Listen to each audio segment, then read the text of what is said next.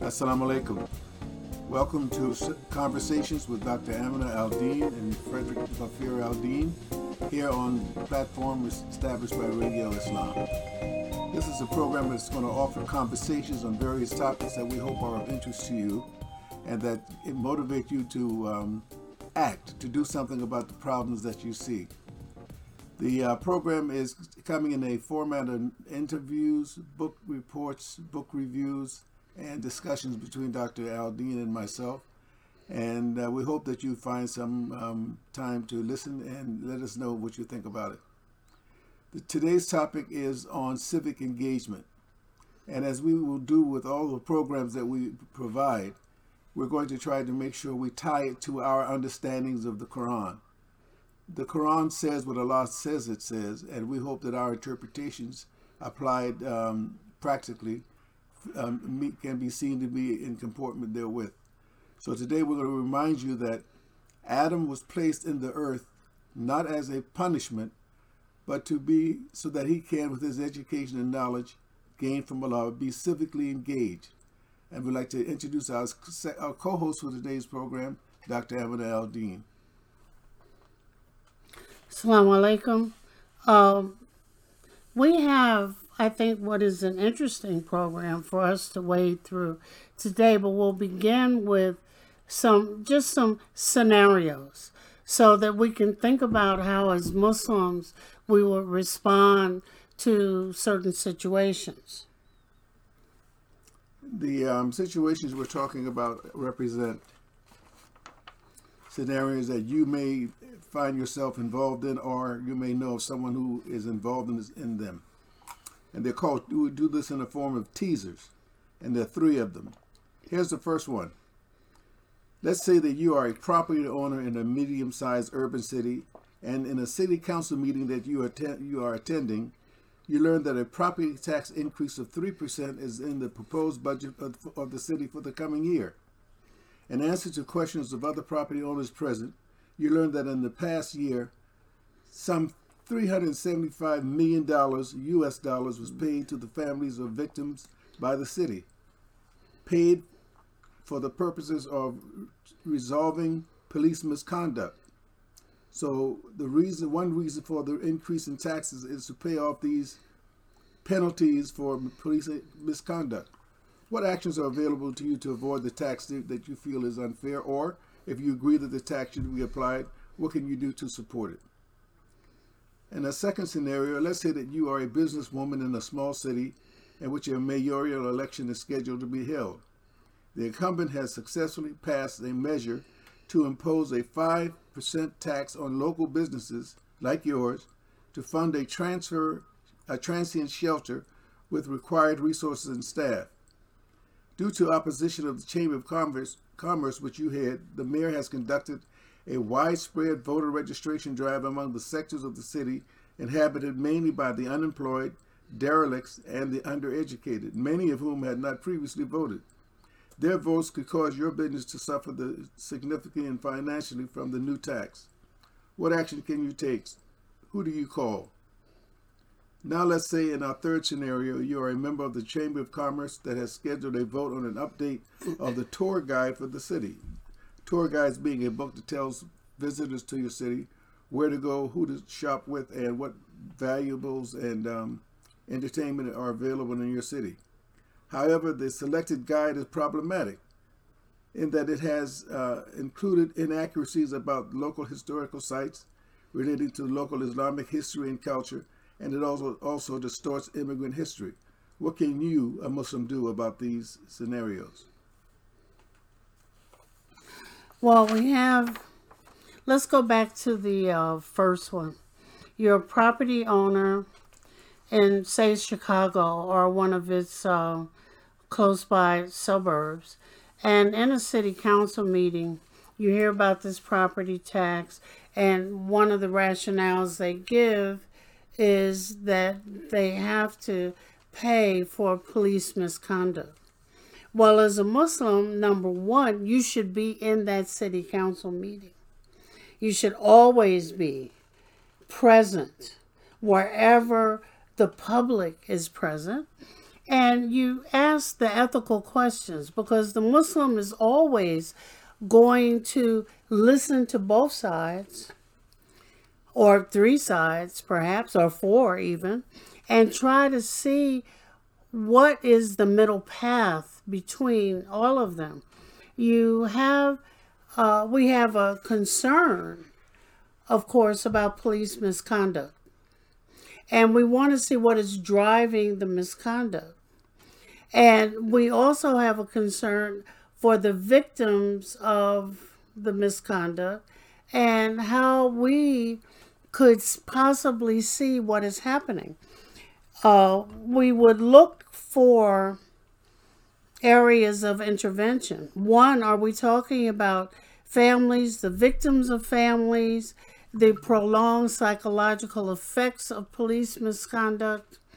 And we can see several interventions and say, well, we may say that the 3% tax is necessary, while at the same time we have to have evidence of a serious or at least a significant reduction in police misconduct that all of us are paying for. We have to interrogate what is going on that is costing the city this money, which could be put to other uses. In the second scenario, you have a 5% tax increase on businesses to fund a transient shelter. Well, Muslims, first of all, have, as the Quran exhorts us to, a serious thinking about orphans and those who are in need, and where we can intervene with sadaqah, which we can give out, where we can intervene with charities, where we're giving clothing or food in particular neighborhoods. But now we're facing a 5% tax on local businesses, and the mayor has conducted this, canvassing, but she's canvassing the very people that are in need, but the people who are going to pay for it, she's not canvassing. So we know also that there are problems with the transient shelters. The people are just given housing for maybe 6 or 8 hours and thrown back on the street.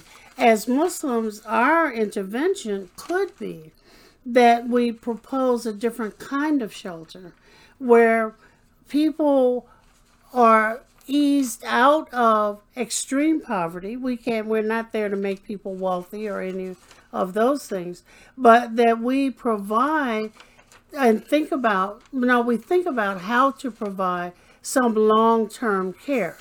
It may not be a transient, meaning only temporary housing, but how to use some of the vacant properties for perhaps in the city that are just sitting unused, where we can then hire young people who have no jobs to go in and begin to repair. But I think that the key here is that these proposed tax hikes we look at carefully, because it's money out of our pockets. We got to know what it's going for, who it's going to serve, how it's going to serve them. And when you talk about resources and staff, that's a pit until you go and see what do you mean by resources and staff. The last one was the Chamber of Commerce, and Muslim business owners need to be members of the Chamber of Commerce, and they need to be vocal members of the Chamber of Commerce. And tour guides are very, very important. Chicago, for example, has over 1 million visitors each year. It is important that, Chicago promotes itself as this really diverse city, but then it squeezes everything down there by the lake, except if the members of commerce, of the Chamber of Commerce, demand that the tour buses go a little further out. That's how they got the tour buses to Chinatown. Our main sites, or perhaps down Harlem, perhaps on Devon Avenue. Especially Devon. Huh? Especially Devon. And it's a wonderful place to be. There's foods, all kinds of foods, all kinds of clothing, gadgets, pots and pans. It's where I buy my pots and pans. And there are things for using phones overseas. There is a wealth of, it's like almost a little city. People are friendly. They're butcher shops. You can talk about how you want your meat cut, when you want your meat cut. So I think that being a member of the Chamber of Commerce does that. But even in the loop, there's evidences of initial Muslim presence in the Arabic on the old Macy's building, what is now called the Willis Tower, and the direct involvement with the original architect, Mr. Khan, when it was the Sears Tower. There are all of these things where Muslims have been involved, where there early 19th century Muslim presence across Chicago. And because Muslims come in a variety of ethnicities, we've got to highlight that there are Chinese Muslim restaurants in Chinatown. There are all of these things that are not highlighted in this tour guide that we need to get in there and do. And that is going to fall on the shoulders of the businessmen who joined the Chamber of Commerce. And let's quickly point out that when we talk about the people that the mayor in the second scenario is targeting the voter get out the vote campaign, we call them derelicts and uneducated, unemployed. We're not trying to be disrespectful of their condition. We're being descriptive of their condition.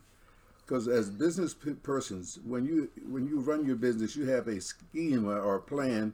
Some people have it for 5 years, some 10 years looking forward on what kind of cost you can expect to incur and what your profits can expect it to be, what your products is going to cost you to acquire and manipulate into the product to sell for the public. And so you are very concerned about any unexpected increase in the cost of doing your business. And being a business person, you have to have acquired a certain amount of education to be proficient and profitable according to the rules and guidelines of capitalism. So do you want somebody who does not understand your needs and concerns as a business person to be responsible for swaying a vote that puts additional costs on you? Or would you prefer that the mayor not go into those areas and run a campaign to get out the vote? It's a serious issue. The solution would seem to be you go out into those same areas behind the mayor and explain why the tax should not be levied. But that's costs you time away from your business. So one of the things that is important about civic engagement is that the electorate, the people who vote on bills and increase taxes and what have you, be educated and informed. An informed electorate is an important part of running the democracy, which we still have. So what is it we think we still have? So what is it that the business person in the second scenario is supposed to do? And that's a critical issue. Now, the Quran guides us that it says that the generic term of Khalifa, is a person who has acquired, been given that title because they have been educated. They know how to name things, which is a way of saying they've become educated. And everybody has their own area of expertise. So critical to being civically engaged is that people know what they're talking about, what they're doing, and what enterprise they're engaged in. And one of the things that we came across when we did research for this particular program are 12 things, a list of questions, 12 things that a citizen, a person who wants to participate in politics or civic engagement, should know in order to do that effectively. And one of them is, and surprisingly, a lot of people did not know the answer to these questions. I'll run by a few of them. Do you know who is the head of the executive branch in the United States is? Do you know who the head of the executive branch in your state or city is? What are the first 10 amendments to the United States Constitution called? And what are they? When do you vote for President of the United States or governor or mayor? What are the branches of government? How many votes are there in the U.S. House of Representatives? How many federal Congress people are there? If the president dies and the vice president dies, who then leads the country according to the Constitution? What is the economic system of the United States? What's it called?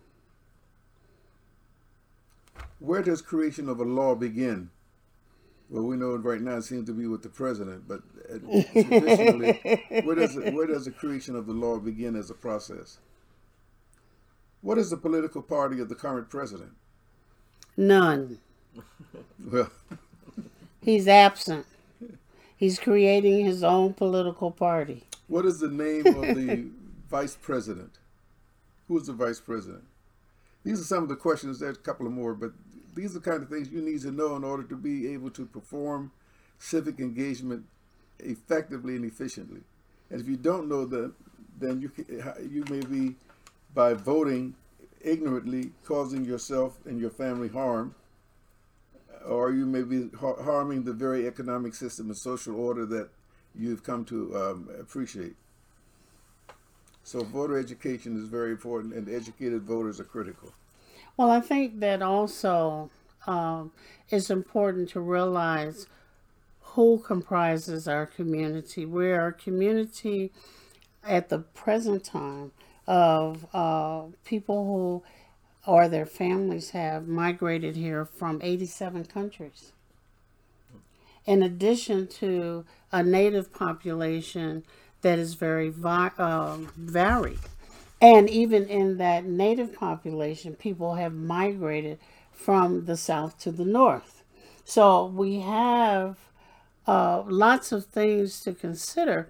And in speaking with a good friend of mine, Fatima Mirza, she was talking about the cost of migration and the fact that it has to be considered when we're asking people to jump to civic participation. And it depends on, were they engaged civically when they were at home in Libya or Karachi or Morocco or somewhere else? Many times not. Those that were can slide into understanding little bits and pieces about this chaotic system, and our system is quite chaotic. But those who were just business people, students, workers, they understood how their system worked at home. But getting to know this system is mind-boggling, even for its own citizens who have lost touch with it, because civics is rarely taught in the public school, and it keeps changing. Well, it's taught in the public schools, decreasingly so, but as our research shows, it's not taught effectively, which is why there's a deep decline in who votes, and increases misunderstanding and ignorance. Given those 12 questions I just asked a moment ago, most people don't know the answers to those questions. But it's also the sense that if you can have from the head of our government all of these disparaging marks, and I'm speaking here now as a Muslim, where does my vote count? I'm a minority, right? So does my vote count, and is it going to change anything? And what I've come to realize is yes, it is, because I have other allies out there who feel the same way I do about issues, whether it's education or immigration or these other things. So sending kids, for example, to Springfield just to say hi, smile, and get a photo taken with a senator is not civic engagement. Civic engagement is getting out there and working with others who are fighting for the issues that we as Muslims also hold dear, but also infusing them with some of our values, by how we act upon being Muslim. and I love what you one of the phrases you used to talk about people showing up to be seen, performance belief, not really belief but performance. And what we're trying to do with these programs is to make practical impact. And in this particular area, one of the concerns is that and it used to be in this country among Muslims, should Muslims participate in politics? Absolutely. In order to make the society livable. I mean, now what the current administration and we ourselves have done is we exist in little bubbles. You know, we come out at the Eid and people force themselves to give salams to each other, but we're mostly in ethnic bubbles. And we have a great big old beast out there who is trying to get rid of all of us. So us trying to continue our ethnic bubbles does not work in our best interest. When our interests collide, we're not even in amongst the ethnicities all the time going to have the same concerns. But we have some general concerns that all of us need to share in voicing and voting and helping decisions being crafted about. And that's politics. One definition of politics given in political science is deciding or the process of determining who gets the distribution of social values, law enforcement in your area, clean streets, paved streets, good schools, modern current textbooks, informed elected officials, proper organization of government for desired outcomes. It's decided who gets those and on what basis. And the other part of that is, but being able to participate in that process, those activities we call politics. There are citizens who are eligible to vote for president, and citizens who are eligible to vote for their local city council person. But what about the people who are here in this country and are not citizens? What role do they play in politics / civic engagement? Or do they have a role to play? I don't know. The right to vote is a right extended to citizens. But those citizens who have the right to vote should be aware of and in some ways protective of the presence of those who don't have those rights. And one of the things, in our tradition, one of the things is we're supposed to know in order to name stuff for what it is. And one of the things we've been pushing is civil rights. And I don't know if that's what we really want to push, because civil rights, sitting at the heart of the Constitution, historically termed such to apply to African Americans in general, not African American Muslims, but African American and in general, who had to come from being classified as 3/5 citizens to 3/5 human being. 3/5 human being to being fully human and able to have social and legal equality, which doesn't culminate till the 1960s, right? So I think that while that has been taken, civil rights, the notion of civil rights has been taken to encompass everybody, to eradicate discrimination based on an inherent characteristic. Color of the skin, Sexual orientation, status, class, etc. But civil rights differ from civil liberties. And that becomes important. Because civil liberties are, in civil rights understanding, they guarantee equal treatment. No, the civil rights guarantees equal treatment. Civil liberties are those rights and freedoms that the government may not infringe upon. The government can't stop you or take away from, right? and they're protected by the Constitution. And it gets into the discussions of rights and privileges, which is very important. A right is granted by the Constitution to citizens, and that has come up over and over again when we talk about immigration. When people come in and they're not yet citizens, do they have the rights guaranteed by the Constitution? No, not yet. Right? But they do have the right to apply to get those rights. And they have another right to, or if not obligation. If you come from certain countries, the form of government is not less democratic and more tends to be more autocratic, and sometimes even dictatorial. And if you come, Like ours. and if you come to this country, to America, and you bring those expectations of how the branches of government, i.e., the executive branches, to function, and you tend to vote once you get qualified to vote.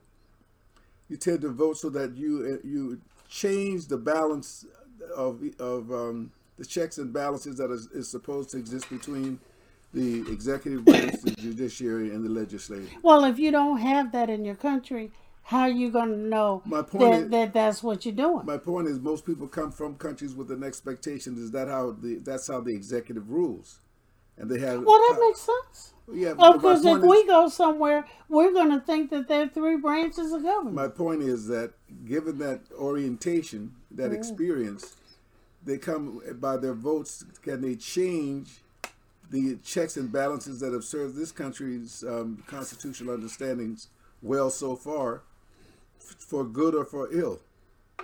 And what can be done to make sure that these ideals, checks and balances, etc., are made known to people who come here and acquire citizenship? Well, I think one of the things we don't have that many other religious communities have is an organization, or many organizations set up to go over these things with people coming in, but also with people who are already here, who are now, they've spent a decade establishing themselves here, because that's extremely difficult. Most of us go out, we stay for a month and go crazy. We're watching for the cable, and the sights and sounds and tastes and smells are different. So it takes a while, I think, to get established here. For those already here, they have watched gerrymandering. They have watched their votes be sequestered, torn up, and burnt. So it's getting all of those people back into the field of voting. And the sad thing is that we come from the tradition of the Prophet Muhammad, peace and blessings of Allah be upon him.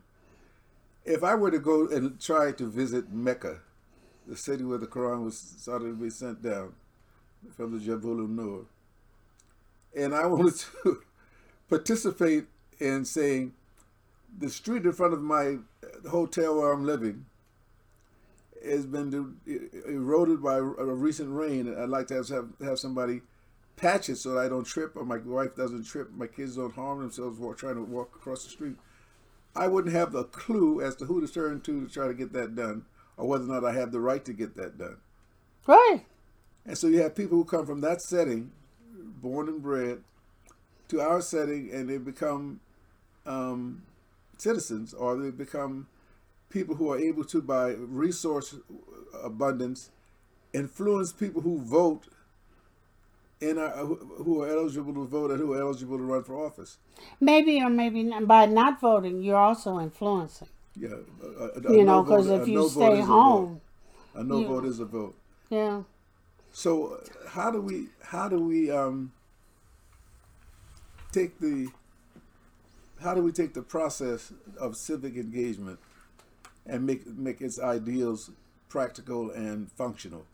And one of the things I like to turn our conversation to is the model of the Constitution of Medina, and how it talks about citizens, Muslimun, Mu'minun, and non-citizens, Muslimun, as it is laid out in the in that Constitution, that document. I think it offers us a model not to be copied exactly, but to be manipulated and promulgated based on an understanding of the principles that are in that document, so that people can make a better effort, an effective effort at being civically engaged as we are empowered to be by our Lord. If you look at it, it talks about people who are covered directly by the Constitution, and because they are Muslim, mu'minun, and those who are protected by the Constitution. That's the Muslim one. By paying taxes or what have you, or because they're parties to treaties with the believers. And I just recommend that as a document that people should study to see how this whole concept of civic engagement was articulated under the guidance of the Prophet, peace be upon him, in Medina, in that constitutional document. Well, I think here we also have lots of literature on Muslims living as minorities in other states. And since we've chosen to be here, all of us have chosen to be here as opposed to out in the Muslim world, we have to think about how we're going to negotiate that to the betterment of our community. And a part of that has to be, it's not about which of the laws are you going to follow or not follow, because there are legal consequences to not following the law, but there are also ways that we can socially bring into the thinking patterns of a secular state run amok, which is what ours is going crazy, where people at the highest realms of government are bullying, destroying democracy, etc. Destroying the rule of law. Yeah, the rule of law. We can bring some sense back into it, and in that way begin to damp down our own fears about what is happening. The Muslim has to be concerned with what is right in front of him, in addition to having a concern for Muslims out there in the world. And hopefully we'll get to a podcast where we look at the status of Muslims across. The Uyghur, the Rohingya. Yeah, the African Americans, the Senegalese, there are all kinds of things happening out there in addition to what is happening that we are confronted with. We have a thing called the executive order, which can put bans on people from coming here. As the Muslim, we have to look at that in two ways. Can a state be totally open to anybody, our nation rather, to anybody who wants to come into it? Muslim states are not open to anybody. Leaders of Muslim states would say, heck no.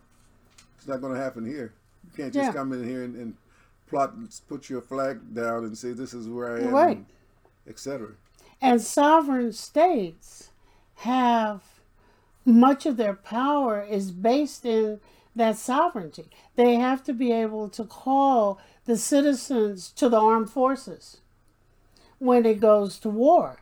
And Muslims have to begin to have conversations about, suppose President Jackie says, well, we're going to war against Pakistan. What are we going to do? Your young people cannot say, if there's a conscription, I'm not going. They go to jail. Because we need people in the armed forces. Now, we can get on the other side of that and say, how can we make some influences in our government by our election of judges, of Congress people, of all of these people, so that that does not come a reality in some future that today we can't imagine. And that's why voting is important, knowing who it is you vote for.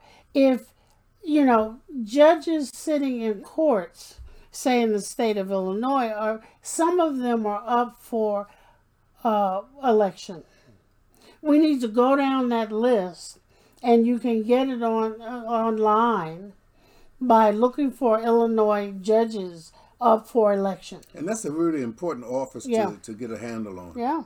Because they're going to be the people that stop ICE from snatching people out of their homes. Well, they're the ones who protect the civil rights of citizens. We got to look at our aldermen, and our aldermen should be invited to attend Muslim discussions about politics. Members of the Chamber of Commerce should be invited to attend. We're talking about the good of the society which we and our children and our grandchildren live in.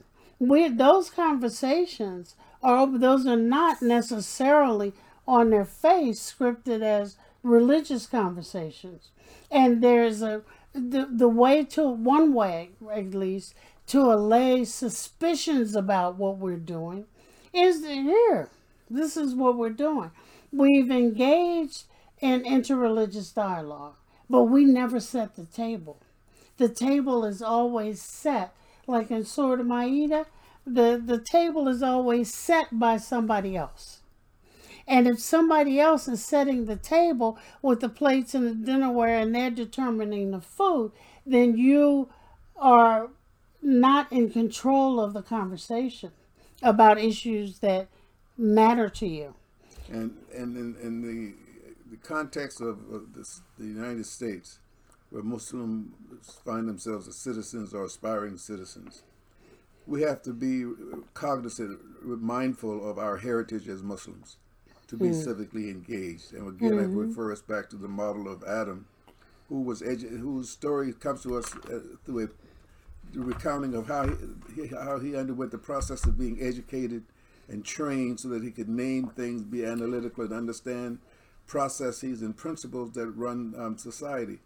And in that process, he engages people who oppose him, who despair at his having been selected. These are the iblis of society. And when that despair does not wind up being the despairing one replacing Adam, it reverts to outright rebellion, and this is the shaitan personality.